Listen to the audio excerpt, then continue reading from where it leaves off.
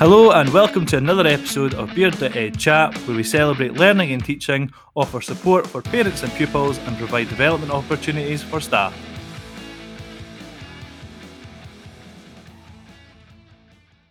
Hello and welcome to another episode of Beard.ed Chat. I'm joined by Kerry Abercrombie, who's a member of the Connected Falkirk team. How are you getting on, Kerry? I'm good.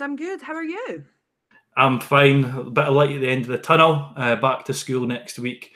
So really looking forward to seeing some pupils and possibly doing some normal PE and not channeling my inner Joe Wicks for live circuits. I'm looking forward to going back to that. What have you been up to? Because you've done the unthinkable, haven't you? You've gone on secondment and gone away from the classroom. I have. How have you been getting on? What sort of things have you been up to?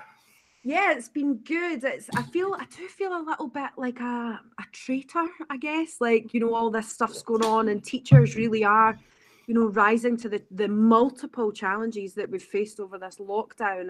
And I feel like a little bit, like I've jumped ship. So power to all of you, because you've been doing a huge amount of work. That's it. It's the whole idea of working together. And like before I usually kick off the podcast, I like to set the tone. So the way the tone really works for my show is that I believe that teachers sharing and working together is a way to improve teaching and as a result raise attainment. As a staff member, you'll feel supported, empowered and happier in your job. The challenge is convincing people to have the confidence to share, the confidence to ask and to understand they can make a positive contribution when working together. None of us will ever be the finished article, but we can all improve the learning experience of young people by working together. With all that being said, I'm a big fan of firsts. You're the first person who's maybe stepped out of the teaching role to appear on the podcast. So I'm very excited to hear your input from the things that you've been up to so far. And I'm also looking forward to hearing about your teaching career prior to you leaving. Well, not leaving the profession, because you're probably leading the profession with what you're up to just now anyway. So that's the kind of plan for the podcast. How's that sounding? Sounds great. Let's do it. Perfect. So the first question I want to ask you is, I want to know about your career. Where did you study? So essentially from the finishing high school and to where you are today. So tell me about your career. Where did you study? How long for? And where was your first school? Give us an insight how you became to where you are in your career. Okay, so I'm not a natural teacher when it comes to when people have always had this plan of they're going to be a teacher. Mm-hmm. When I first left school, I was only 17, and I kind of did that thing of I suppose I'll go to uni because that's what people do. And ended up having a false start. I left after first year of studying linguistics and social anthropology, which, no joke, I just picked out the catalogue, I ran my finger down, stopped at a certain point and went, that sounds fine. Mm-hmm. Full disclosure, not a good way to choose your university course for anybody. Definitely. Bit of planning, maybe. Just maybe have a wee think about what you're actually interested in first. So yeah, I had a false start, lived in Edinburgh for a couple of years, kind of did a variety of jobs. I've been, the usual bartender, waitress. I've also been a chalk sign writer and a magician's assistant, which always tends to get a wee bit of a laugh. Brilliant. So done a bunch of things and then decided to go back to uni actually after meeting with a friend's dad, who I've always loved reading, and he kind of said to me, what are you reading just now? And I said, just this week. Must have been something like Confessions of a Shopaholic or some other kind of trash book. And he said, here's a bunch of books, just read one of them. And I looked at them and I was like, mate, these are all school books. It's all like Charles Dickens and Jane Austen and stuff. I was like, that's not for me. But I wasn't really doing anything anyway, so I decided to give it a go, and I read Great Expectations, and I was like, oh my goodness, this is a revelation. School books can actually be enjoyable. The things at that moment of wait a minute, the reason they teach these in schools is because they are great works of art and not just because it's something that your teachers picked. Yeah. So I went back and had a conversation with him, and he said, look, I really think that you should go to uni and study to be an English teacher. I think that, that you're the type of person who likes people. You love reading, you love writing, you're just so into all of that sort of stuff.Use this for good. I say good, that sounds so, but use this passion to kind of make a difference. And I was like, right, okay, that sounds all right. And then so I went to Stirling University with a colleague of mine who I think you know very well, Miss Lynch. Formerly Miss Lynch, now Mrs. Riley, isn't it? Of course. Unfortunately, she left the clan. That's been a couple. That's been a couple of years now. Believe it or not, that they've been married. I know. So, for context, for everyone listening, Kerry is one of my sister's best friends from university and was a bridesmaid at my sister's wedding. So this is how we know each other. So I think I first met you at graduation when you and Claire pretended to be Dementors by the Stirling Uni Loch, and I was just like, she's going to be a cracking teacher. She's that right kind of mental. That's it, the right kind of mental. That's exactly it. I think we'll skip over the co-oping of the boat at your sister's wedding. Yes. For just now, just in case anyone gets into any trouble. Yeah, definitely. Didn't want to throw your little brother under the bus. But yeah, so that's kind of. I went to Stirling Uni, and Claire and I actually were the only two people in that year group to study English and film and media, so we came out dual qualified at the end of it, which is amazing in itself. Yeah, so I then on my probation year went ticked a box as you do and went up quite to right. Well, it's a lot of money to say no to if you've not got any ties or I ticked the box and got Motherwell. Oh, did you? I was so lucky. Oh, I think did Claire not tick the box and get Blairgowrie as well, which is just up the road for Dundee? Yeah, I think so. I think it's definitely worth ticking if you've got no reason to not do it. Definitely, I recommend it highly. I think the thing is as well, it was good for me to get out of the education environment that I had known. So the Central Belt was obviously where I had gone to school. It was all I knew, and going up to Aberdeenshire really was something different from just a kind of social perspective, as well as like what education is sort of like up there and what's going on. Working in a rural school or a semi-rural school was very different to anything that I had experienced. And you'll be the same, having been up north for a while as well. Yeah, it's good to. I think teachers should move around as much as they can. Yes. Everyone has got the reasons to stay in one school, which is fine, but it is interesting to just learn different things and see how different places work, because it's quite easy to almost just think about that your school's the only school that exists, but then if you start looking outward, and then you can actually like essentially steal practice from other schools to make your teaching in your school better. So I think it's actually a good thing if you can to, whilst you've got that time early on in your career, to maybe have a look at different schools if you can. But if you can't, that's just the way it works. But I do recommend it for anyone. Totally, I totally agree. So I was up in Aberdeenshire at the Gordon Schools, which was fabulous, and I was there for 4 years. And then I decided for family reasons to move back down the road to the Falkirk area, and ended up at Larbert High School, which could not have been any more different to an rural school up the road. Is it true? Is Larbert the biggest high school in Scotland? I think it's one of the schools. One of, yeah. Yeah, we're currently at over 1,900 pupils. So it's a big place. For context, my school is a school roll of about 700. So, and I've only ever taught in small schools. So my next challenge, I think, will be a big school. I think it'll be quite interesting to see that perspective. So well, it was huge. Like the roll at my old school was 400. And so to go from 400 to over 1,900 was wild. But I've absolutely loved my time at Larbert High. I couldn't have enjoyed it more. You know, I think the kind of value of being in a big school is all about like just the variety of ways that different things are done. There's, so many colleagues, like you're saying, to kind of bounce off and get ideas from.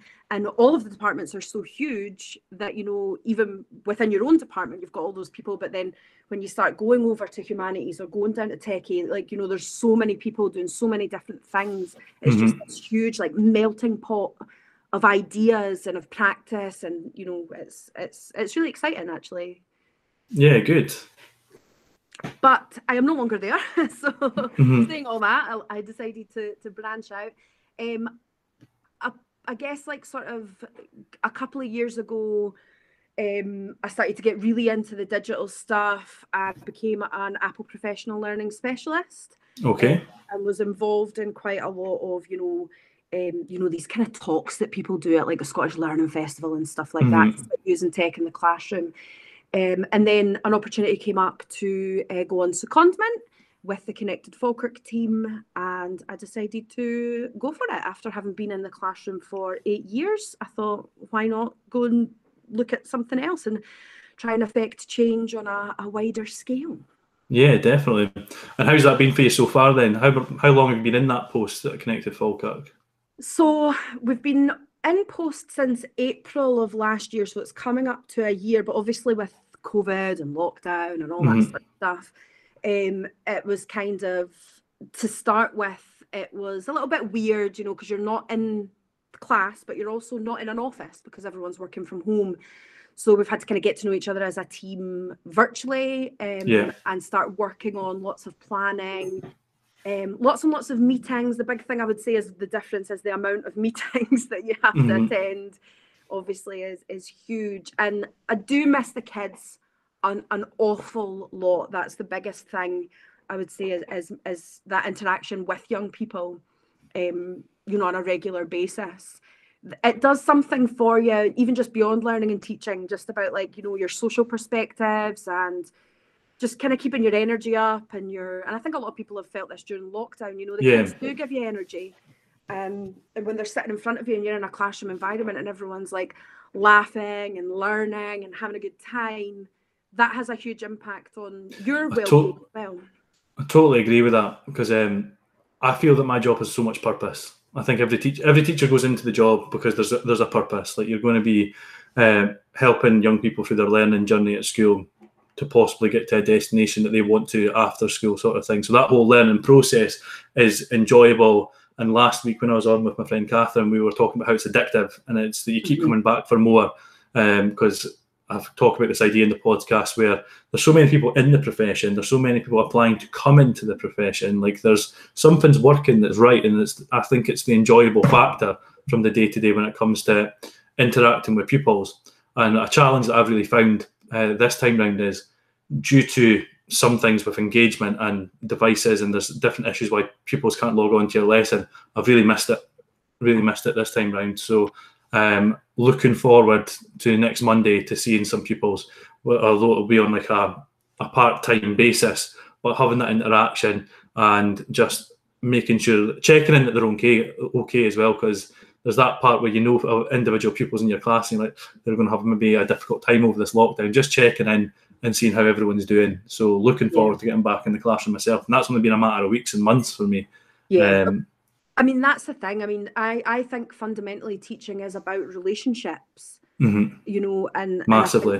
And that's a lot of, certainly what a lot of concerns of a lot of teachers has been over this lockdown period, is about how you maintain those positive relationships and how you, for you and for the kids, you know. Yeah, definitely. That was brilliant. So that was quite a variety thing you've done across your career already, which has been fantastic to hear. So what I want to kind of delve into just now is Connected Falkirk. What does this involve? So this role that you're doing, what are the kind of things that you've been doing with this Connected Falkirk team?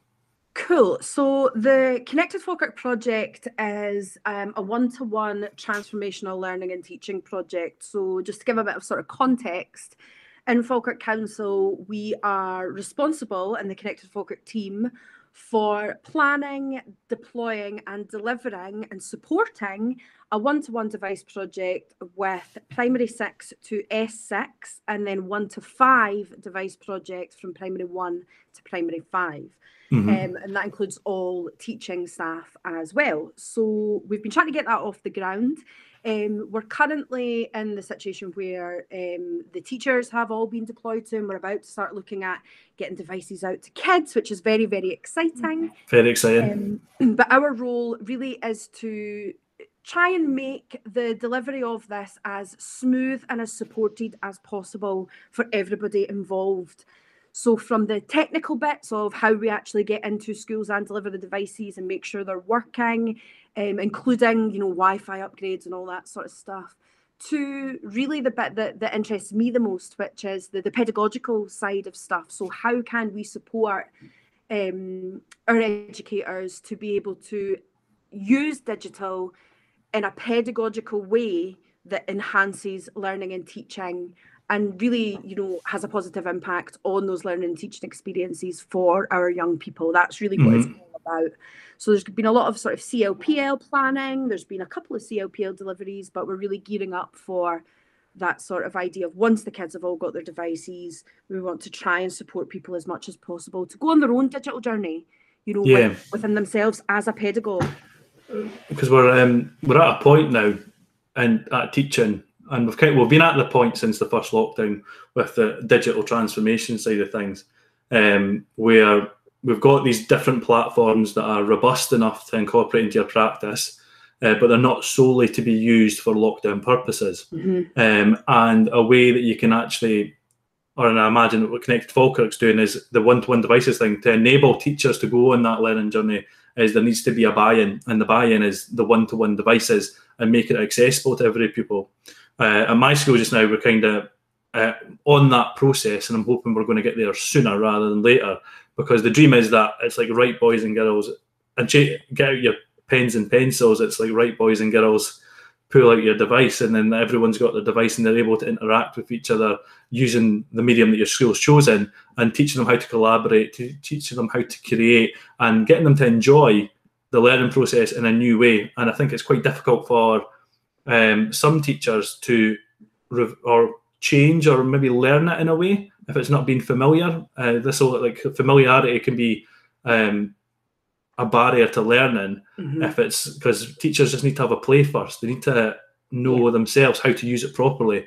And I think having a group like the Connected Falkirk team and coaching them along the way has been fantastic. And I think there's been a smoother transition because you guys have been also heavily involved in leading the way. So well done on that. Hi, thanks very much.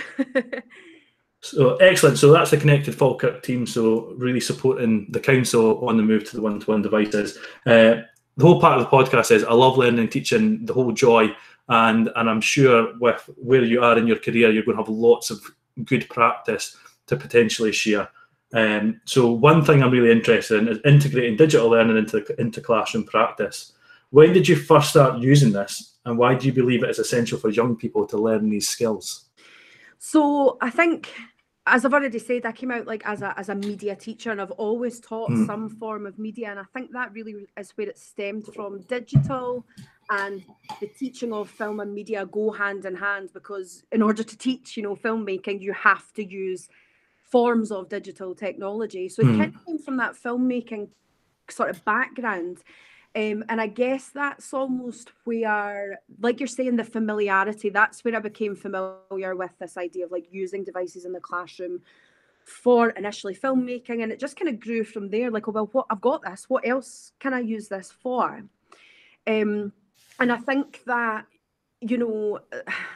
there's an element of it where I'm kind of I use digital all the time in my everyday life.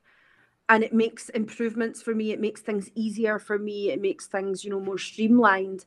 Why would I not then try to use the same technologies or types of technologies to make my working life easier on myself? And I think that's kind of where it comes from a little bit. But also on the other side of it, what you're offering for the young people by incorporating these things. And I think you've hit on that idea, in that last bit where you were saying, it's not just a tool for learning. It's not just something that we should be doing when we can't see the kids face to face. I've been using digital in my teaching practice at Larbert High School, they use Google Classroom. And I know that you're Google Classroom as well. Love Google. It's my favourite. And so the incorporation of that into your everyday classroom, I mean, the first lesson every year with classes is, okay, let's go over the expectations and all that sort of stuff. And then, right, let's get onto the Google Classroom. Let's get joined. Let's make sure everybody's on here. And then using it just sort of, it almost kind of fits in seamlessly to the life of your classroom. So, if kids have made something, especially in, media classes, kids have made something, a little film or a little piece, right, cool. See, instead of you going and putting that on a computer, putting it on a USB and then putting it, just post on the Google Classroom from your own phone. It just makes everything quicker and easier. And it was the same with, things like if you had materials that you wanted them to look at. We had a bring your own device policy at Larbert High, so the young people were allowed to use their mobile phones in class, and I was lucky enough to have a number of devices in my classroom as well that I could supplement any kids that didn't have. Yeah, that is lucky. Quite bold as well to say for pupils to use their phone as well. It's because when you're teaching the digital side of things, it's the responsibility with technology that comes along with it as well. There's a lot of skills that you're actually teaching. It's not that they're using like Google Classroom, they're learning other skills on top of it. And it's like self-regulation as well. Like you're working on Google Classroom, you're not going on TikTok right now. We're here to learn. Because as you say, you've used, like imagine we use calendars, we use alarms, we've got Alexas and stuff that helps like set all these reminders and help us cook. It's important that pupils are able to differentiate between what's essentially something they use to socialise with and something they use to work with. Because I check my emails on my phone. I post from Google Classroom on my phone as well. Like I use it for work purposes. So it's a differentiating between the two, which is a skill which is learned in itself through exploring the digital technologies in school. Yeah, I think that's part of it as well. When you're talking about like why do you think it's important to teach young people these skills? It's about the fabric of what makes up our modern life. You know, it's part and parcel of what we do every day in terms of the structure of society, the structure of our social lives, the structure of our entertainment lives. Like entertainment lives, that is your social life, but you know what I mean? Like, your personal life. It's not about using it as an add-on. It's about exploring how those technologies are embedded into everyday life and looking at, well, okay, if I have a classroom and I'm not making the most of that opportunity to show that the fabric of, you know, life is made up of the real and the digital. No, like digital's not real, but you know what I mean, like the virtual and the non-virtual, or the digital and the analog. You know, you're almost kind of not robbing them of an experience. That's absolutely not what I mean. But there is a deficit there. Yeah. And at the end of the day, you're trying to prepare young people for life, learning, and work, and to be successful in life, learning, and work. And how many adults do you know in their working life who don't use any form of digital technology? I know. You're making me think of a time when I was at school. I can't remember what subject it was, but I remember saying to the teacher, "Oh, I'll just Google it." And they're like, "No, check the textbook." And they're like, I was like, "No, but Google will give me the answer straight away." And they're like, "No, Google won't be there forever." And I was like, and now I'm like 4 or 5 years into my career. I was like, I'm teaching through Google. Like I was like 14, 15, and I was right. Like that's what I'm doing right now. How'd you like them apples, miss? So these digital skills are like, they're essential, and I think they are becoming more and more part of everyone's day to day, and it should. I'm sorry to interrupt. I just think as well, like, you know, when we think about teaching as a whole or education as a whole, yes, it's about knowledge and it's about learning, but it's also about learning those, what we would maybe think is like softer skills or softer areas. Like it's about, you know, behavioral learning, and it's about social learning, and it's about learning, you know, we touch on all these things that exist within our society already. We do teach about morals, we do teach about ethics discreetly, although well, unless you're an RMPS teacher, but discreetly, you know, through your lessons and through the experiences young people have in the classroom, because morals and ethics are part of what it means to be living in the world that we live in. And well, I'm not saying that, you know, digital technology is the same as morals and ethics. What I'm saying is it makes up what it means to be, you know, a functioning member of society in this day and age, and the day and age we're preparing young people for. So to not kind of at least draw their attention to that in some kind of way is missing a trick, really, I think, in a lot of ways. Yeah, definitely. So what we're saying there was talking about digital practices when you first started using it. So you've been talking about there how you essentially, just as a media teacher, it's just become part and parcel with your practice sort of thing, and you kind of had to have the skills ready to go to be as an effective teacher as you have been in the past for that subject. And we've discussed there why we believe it's essential for young people to learn these skills, and it's a massive responsibility for teachers because, as we keep saying, it's fitting into the day-to-day lives and we've got a responsibility to make sure that we are giving pupils these skills that they will need for when they leave school. And like working at the moment is working from home, and all these skills, whether you're using Google Classroom or Microsoft Teams and video call and whatever it's going to be, this is what it does tend to look like and what people are going through right now during the current pandemic. Aye, there's also like the fact though that like, so everything I know, well, largely in terms of digital, I've kind of taught myself, like going back to what you said about that time to play, that time to explore. Yeah. And I guess that does kind of come from like quite a curious nature. But equally, I think it's really important to highlight that I genuinely do not believe that teachers need to be technologists. You don't need to know how to work everything. You don't need to be finger on the pulse of every single software that's out there. You don't, do you know what I mean? Like, it's like when you got Google Classroom at first, I don't need to know how this works. I just need to know how it works for me. Yeah. I don't and you adapt it to your own practice, don't you, as you go? Exactly. And if it doesn't work, then get rid of it and find something else, in the same way that you would do for any other sort of, you know, strategy within your pedagogy. If it's not going to work for you, then try a different way. And the principle is the same for digital, because, you know, we're not technologists, we're teachers. We are. And our, you know, bread and butter is learning and teaching. It's pedagogy. And the technology that you're using should be helping you to improve that. Not just using it for the sake of like, oh, well, I suppose I should. And I think we're kind of getting past that now because of the pandemics kind of brought lots of people up to speed in that. But I think there's often a misconception that you have to be good at tech in order to use tech in your classroom. And I don't necessarily know that that's true. I'm not denying that the hill that people maybe have to climb, you know, might be harder for some than others or more challenging for some than others. But you don't need to be, you know, I mean, like Steve Jobs to be able to. Yeah, because like, for me, it was winter of 2019. I had experience of Google Classroom up north, not a lot, but some.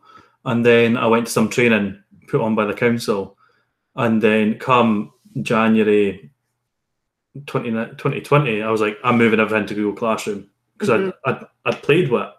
And one thing that I think is quite interesting with that, so you're obviously a digital leader within Falkirk.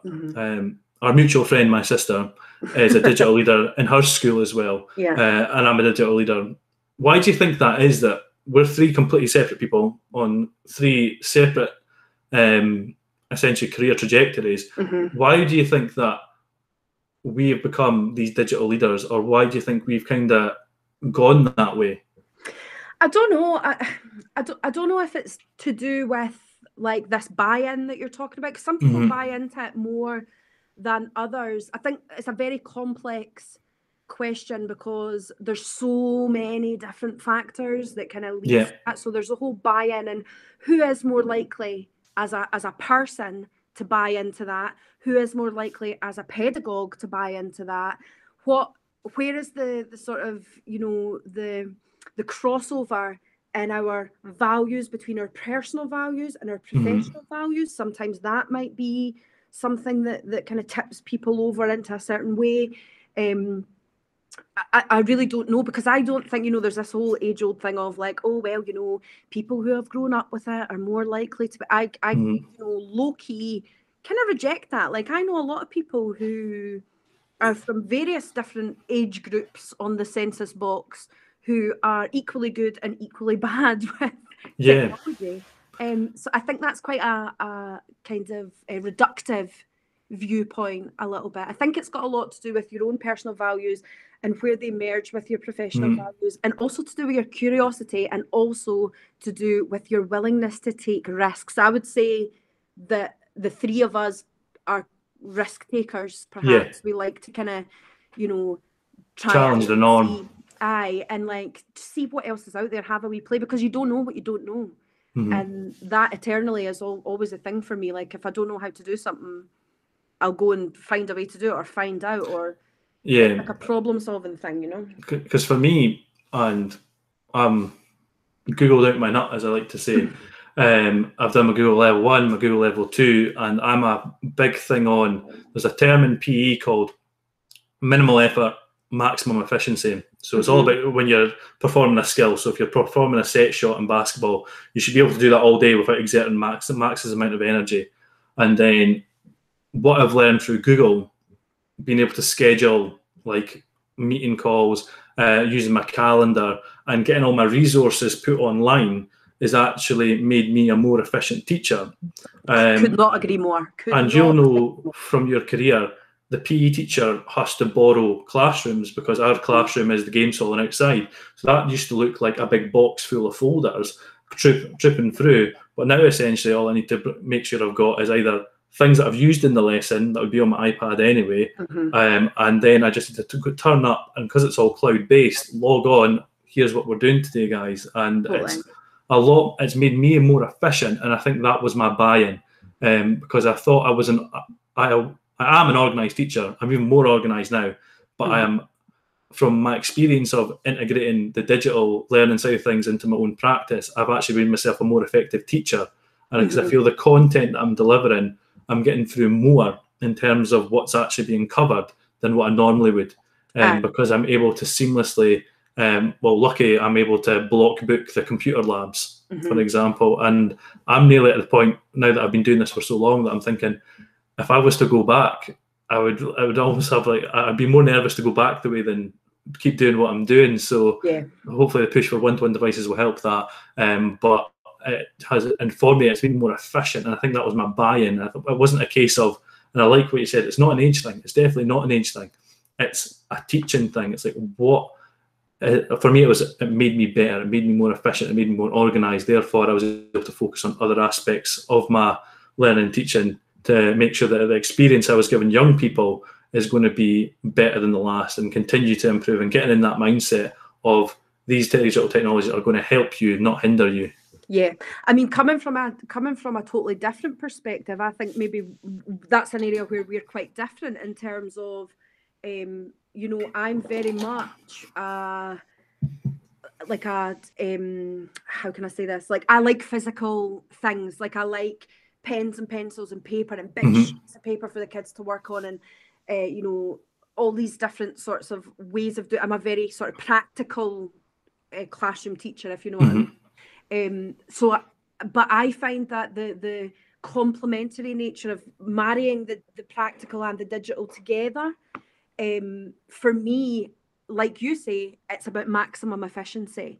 So if I've got 30 kids in a room who have all, let's say, hand drawn a storyboard, I can either take in all those storyboards and mark them all, lug them home with all the other jotters that I've got.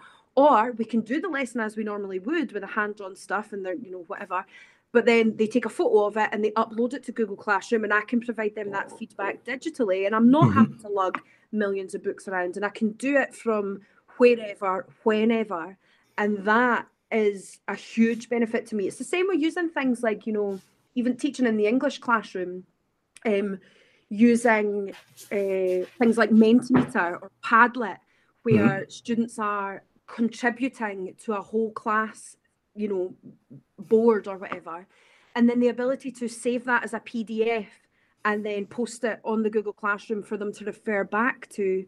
Like, how would I have done that before? If we had done, a word bank task, let's say, or a word cloud task physically with Post-its, how do I share that group learning with them for them to refer back to easily and quickly?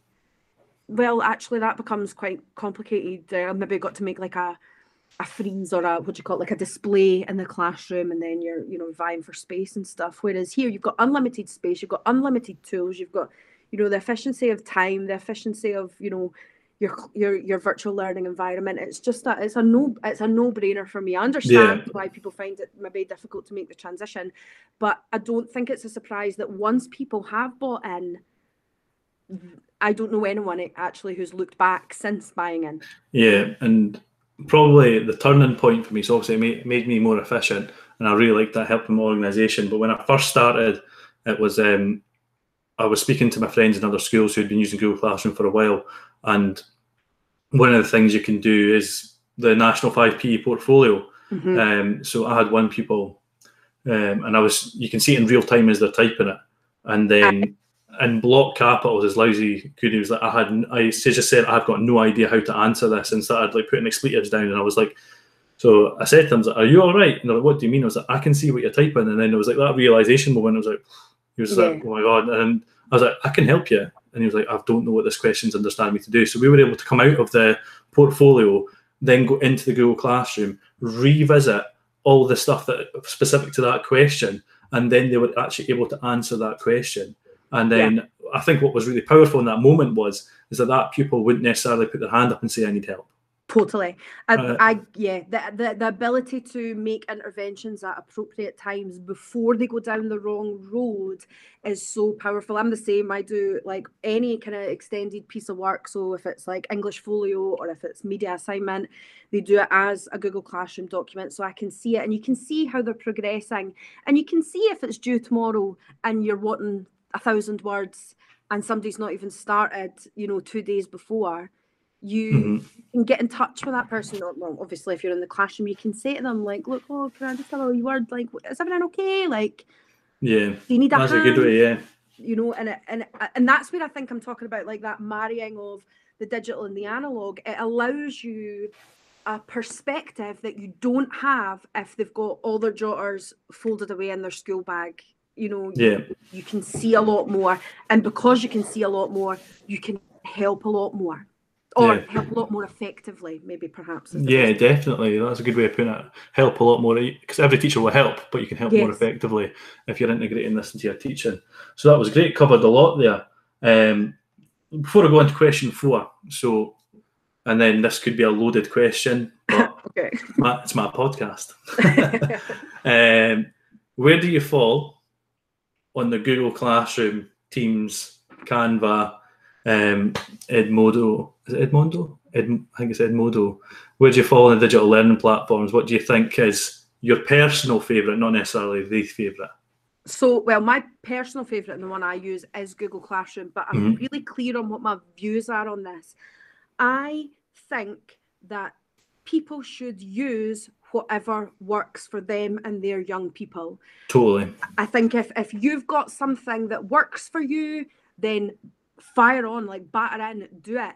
Because at the end of the day, it's kind of like teaching styles. I almost always refer to this. So if I, as an English teacher, want to teach The Great Gatsby, and 3 people in the same corridor are also teaching The Great Gatsby, we will all do that in a slightly different way.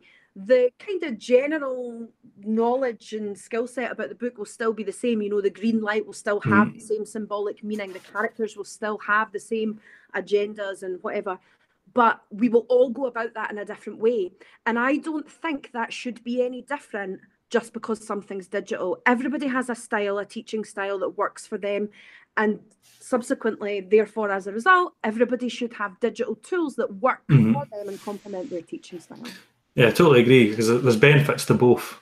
Like the 2 main ones that are kind of in schools are Teams and Google Classroom. I think Google Classroom is like very intuitive, and it's very like click here, that'll take you there sort of thing. But Teams has got that, it's a familiarity. Everyone knows what Microsoft Word is, what Excel is. Like these are like cornerstones in the business industry as well.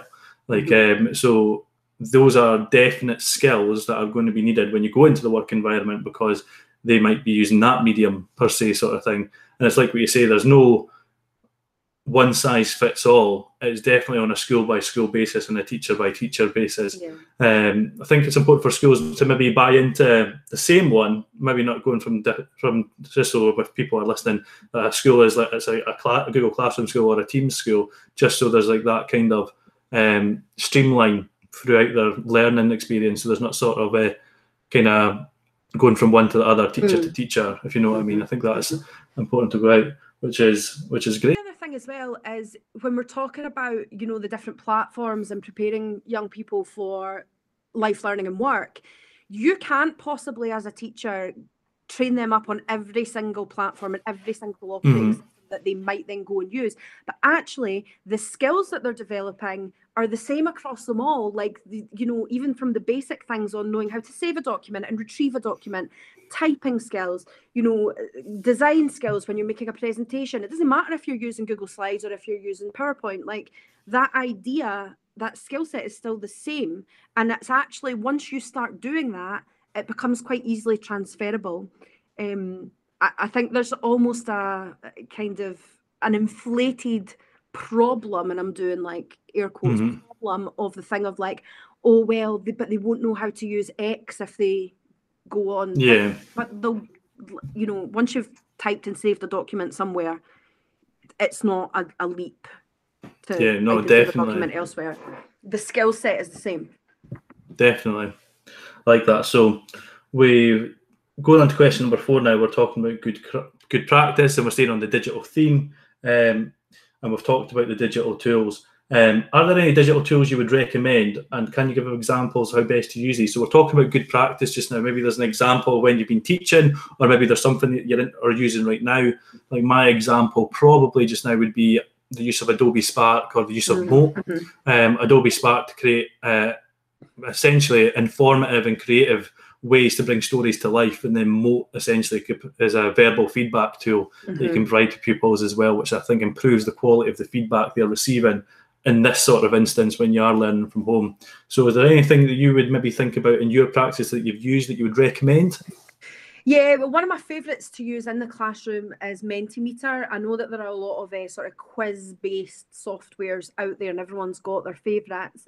But I quite like that in Mentimeter you've got the different types of slides, so you can do different things depending on what you want the outcome to be. They've actually just added a new type of slide, which is amazing. It's called Pin on Image. I don't know if you've seen Richard Osman's House of Games. And not seen it, but I'm kind of following what the medium is that you've used, because I use Quiz. Right. Is it that sort of thing? Yeah, kind of. So, but basically you get 3 slides, but all the different slides do different things. So you can have like a word cloud slide where the kids type in words, and that's really good for like vocabulary tasks. Or you can have one that's almost like post-its that appear on the slide in real time as they're answering. But the Pin on Image one is you put on an image and you ask the pupils to press on their device where they think the answer is. So if you were doing, for example, I don't know, this is me going to try and make up some PE example that I've got no clue about, right? But let's say you were teaching, I don't know, like some form of like exercise type thing. And you were like, okay, so blah, blah, blah, blah, blah, the hamstrings. You could have a picture of a human body and they've got to press on where the hamstring is. So it's really good for like identifying tasks. So like tasks where they've got to identify anything. So like using it for things like, you know, word types. So if I want to test very quickly how many people in my class know what a verb is, I could put up a picture of a sentence and they've got to hit on the screen where the verb is, and that gives me a real quick snapshot of, right, yeah, most of them know, or no, most of them don't know. But there's loads of other types of slides for that as well. I think they're really quick to make, really easy to use. The kids really enjoy using them, and you can save them afterwards as PDFs or as image files to share with the kids. It's definitely, in the next couple of weeks, there's going to be some sort of, it'll be like a blended model we'll move towards, and it's good to have these things in the bank that we can use to just make it a little bit more engaging. It's very easy to sit on Meet and turn it into a lecture, but they're not at that stage in their learning journey where that's going to be effective for them, because, I mean, I did fall asleep at a lecture at uni once. But it was 2.5. Who has like 2.5 hour lectures for a start? So I know that's good. So is that Mentimeter, and then Mentimeter, and then my favorite tool, and this is where I'm going to be like, oh, like she's going on about iPads and whatever, but genuinely my favorite digital tool is one of the core apps on an iPad or on an iOS device called Keynote, which often gets billed as it's kind of like PowerPoint.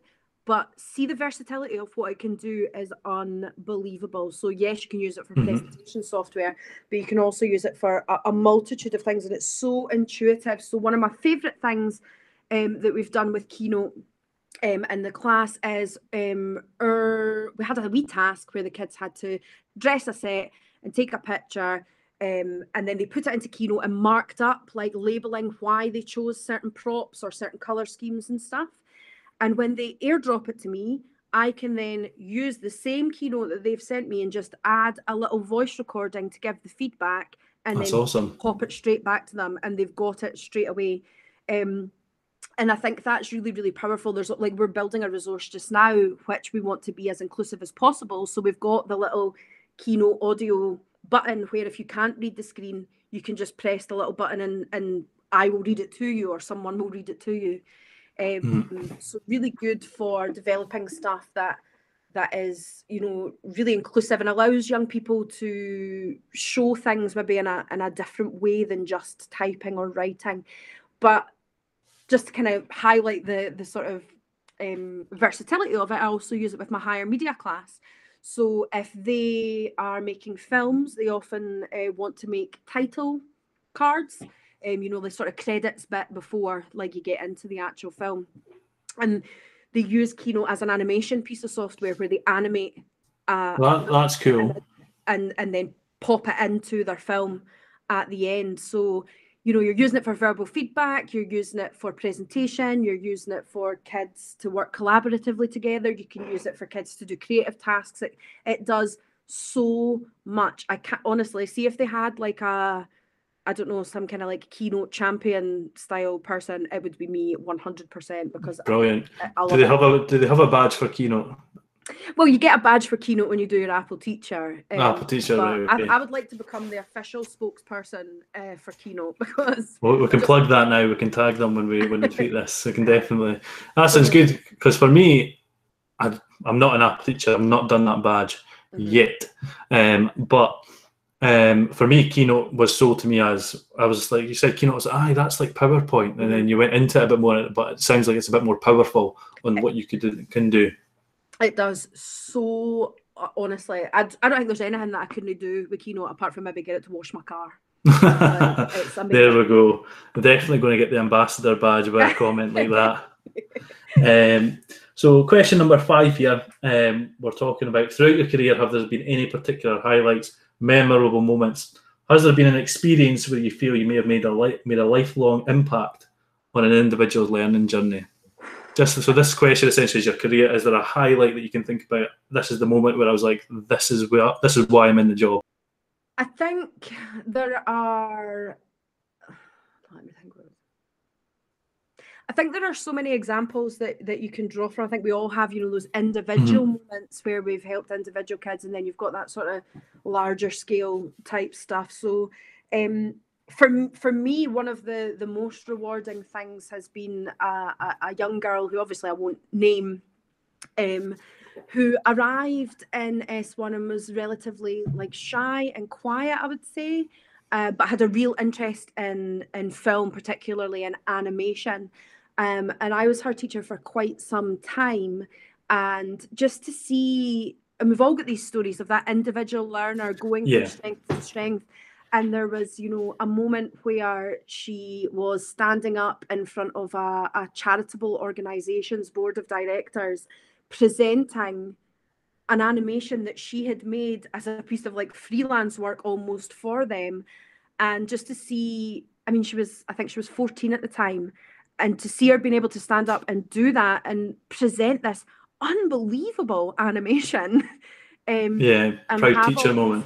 Have all these people being like, oh my goodness, like, I can't believe that she's done this. But then equally, I didn't teach her how to animate. All I kind of taught her and supported her with was that, you know, go for it. Like, take it. Confidence in self, isn't it? Yeah. In terms of other sort of moments that are bigger, I think this kind of comes along to the idea of extracurricular activities, which are also a huge part of a teacher's life, and being able to influence young people and being able to help young people along. And our Larbert High Into Film Club has been a huge part of my extracurricular sort of work. And one really, really proud moment for me was we had a podcast that the kids made and run. And we actually had the CEO of Into Film, Paul Reeve, come up and visit our school. And the kids like basically were like, well, can we get you on the podcast then? And he was awesome. Like, yes. Aye, all right then. So they interviewed him. And I'm not joking, the level of professionalism that these young people had on this podcast, dealing with somebody who was, you know, I would say fairly high profile, certainly for them. You know, it was Well, their, definitely. you know, their little into film club, and he's the guy that you know, runs the whole entire thing from London. And they were so relaxed and they were so professional, and they had such a good time. And afterwards, you know, he was just like, I can't believe, like, that's one of the most professional interviews I've ever been involved in, and these It's boys are awesome. 12, you know. Yeah. And when you see, and I think that's where the proud moments come from, where you see your kids standing up on their own and doing stuff, and you're just like, yes, mate, go on, like, go on yourself. I knew you could do it. That's why I made you. Aye, I knew you yeah, could do it. Yeah, and there's always it's just that one feeling that comes with it.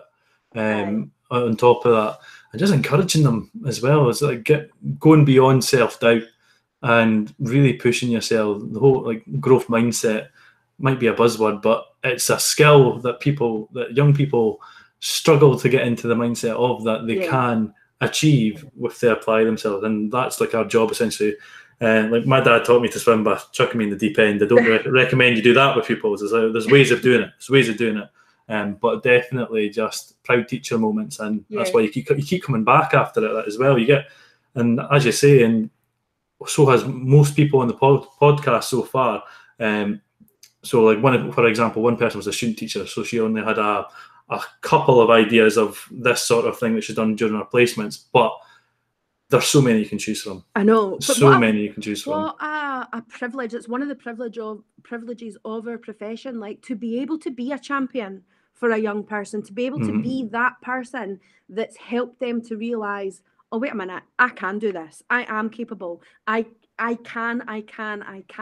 Like, to be able to be that for someone else is such a, you know, I keep like privilege, honor, whatever, but it is like, you know, It totally is. you've got the chance to help someone realize their potential. That's a hugely gratifying thing to be able to do. Yeah, and emphasis on what you said there. It is an honour to be someone's champion. It's brilliant. Like, and that's definitely a great way of putting it. And this kind of brings us towards the end of the podcast, where I like to ask this question, where it kind of chill out, relax. We've shared our best practice, we've shared our journey. If you had a blank slate curriculum where all cards could be on the table, what subject would you like to see added to the Scottish curriculum? And my example for this is, I would love to reconnect with skateboarding. That's what I did when I went through like my wee mosher phase at school. But that and a PE setting would be fantastic to see. And I did actually see a university, possibly down south, who had a skateboard teacher come in and teach the PE students skateboard. And I was like, that's what I want to happen up here. So like, it can't happen. But and then Tony Hawk to teach that, obviously. He'd be the one. I know a guy who was a PE teacher up in Aberdeen, I think still is in Aberdeen, who did a parkour like thing as part of his PE, which was I've taught parkour. Have you? Yeah. So like obviously there's like gymnastics is a massive factor in that. So I was at one school where in S1 they get taught gymnastics in first year to get the base skills. Then in S2 they get taught parkour. Then in S3 they do sports acro, where they've got all those big mad lifts. Remember those? I can't remember what they were called, from Britain's Got Talent, who won it when they were doing all like the big people pyramids and all the different holds. So that I like that progression through it. But yeah, no, parkour is something, and we've got loads of parkour resources as well. My parkour skills are at the level of, I would say, sort of Michael Scott, Dwight Schrute, Andy Bernard, sort of that kind of. Absolutely brilliant cold open from The Office. That was my first lockdown where I watched all that again. Oh, I'm in the middle of doing it again now, and it's just a joy. It's so good. Right, this question, honestly, I've come up with about 5 different things, so I'm going to have to be selective. So my serious answer is activism. So yes. I think that there's a lot of emphasis on, like, you know, pupil voice, student voice, teaching young people to step up in that. And there's a lot of people doing great work in that sort of field. But actually, a wee course on how to actually make your voice heard in effective ways, and effective ways of challenging the establishment, or challenging the established order, or challenging society, and, you know, making people aware of the things that are important to you as a young person, is a hugely valuable skill that people could, do a lot more with? And that answer was entirely inspired by a group of young women at Larbert High, actually, called the Ladies at the Ladies LHS on Twitter, who took it upon themselves to start basically a campaign to reduce the stigma around periods and period poverty. Yeah. And they do such a fantastic job. And sometimes I look at them and I think, how did you do this? Like, how did you pull your resources, pull your collective energy, get organized and get active? Like, you've just done that off your own back. That's amazing. And I just think, how many more young people would have something to contribute to our society on a much bigger scale if we could teach them how to, get organized and go out there and do it? I think that would be amazing. Candidates for teaching it, obviously Greta. Yeah, right? Obviously. But then there's also lots of really good sort of activists who do a lot on like social media type stuff. So like, Rachel Ricketts or Rachel Cargill. You don't have to be called Rachel to be an activist. Those are two people who do it well. And like you could get lots of organizations involved, get Amnesty in there and, stuff like that. So I think that would be really good because I think young people have a lot to say and they've also got a vested interest in what happens to society because they're the ones that are going to inherit, the mess that whatever it is that we make of the world. So they deserve a say and they should have a say. And if we could teach them how to do that effectively, that would be good. Awesome. My not serious answer. Go for it. Something that I've been thinking about a lot recently during lockdown is, as an adult, I feel like the hardest thing about being an adult, or one of the hardest things about being an adult, is having to choose every single day of your life what to have for dinner. So like maybe some kind of like, I know they do this in like health and well-being and like FCT or home economics or whatever, but just some kind of like lesson on like lots of different meals that you could have and someone like, to choose for you maybe. Me and Celeste were lockdown one. Within the first week, 2 weeks, we're eating the same dinners. Right. And we've actually invested heavily in cooking books. Like we've almost got a whole shelf in our bookshelf of cooking books that we've just been going through, and you see we've got the post-it notes for the ones that we like. Yeah. And that's because we were doing spag bol, fajitas, chicken and veg. But I think even coming out when I went into uni halls, I was kind of like doing the same sort of thing. Like, what can I actually cook? It wasn't until like my fourth year at uni I found out what a sweet potato was and how to make sweet potato fries. I was like, this is amazing. I hate sweet potatoes. Oh, I think I'm the only person in the world that doesn't like them. So in the ideal world, who would teach this meal selection course that we've come up with? Don't know. I don't know, because you didn't want it to be like some mad highfalutin chef who's going to be like, oh, well, you need this special kind of pepper that's only grown in Peru or whatever. So maybe like just some folks' mums. Yeah, just a group of mums that come in, just like folks' ma's. Actual home cooking.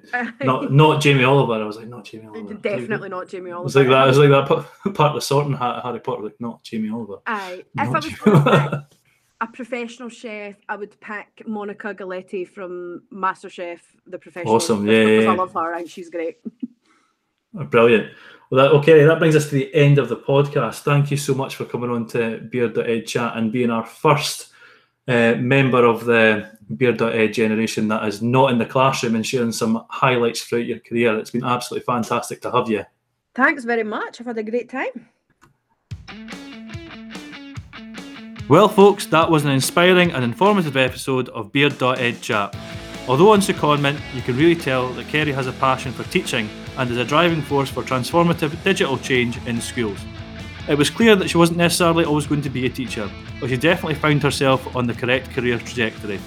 We covered a lot in that episode: empowering teachers, supporting pupils, sharing good practice, and showing how digital learning can improve the learning experience of our young people. I particularly enjoyed when Kerry shared her career highlights, especially when her pupils set up and interviewed one of the executives of her Into Film Club. Supporting and encouraging pupils is every teacher's responsibility, but it is an absolute privilege. As always, if you'd like to come on the show, do not hesitate to get in contact with me on Twitter, @MrLynch93. And remember, beards are not essential, but love of teaching is.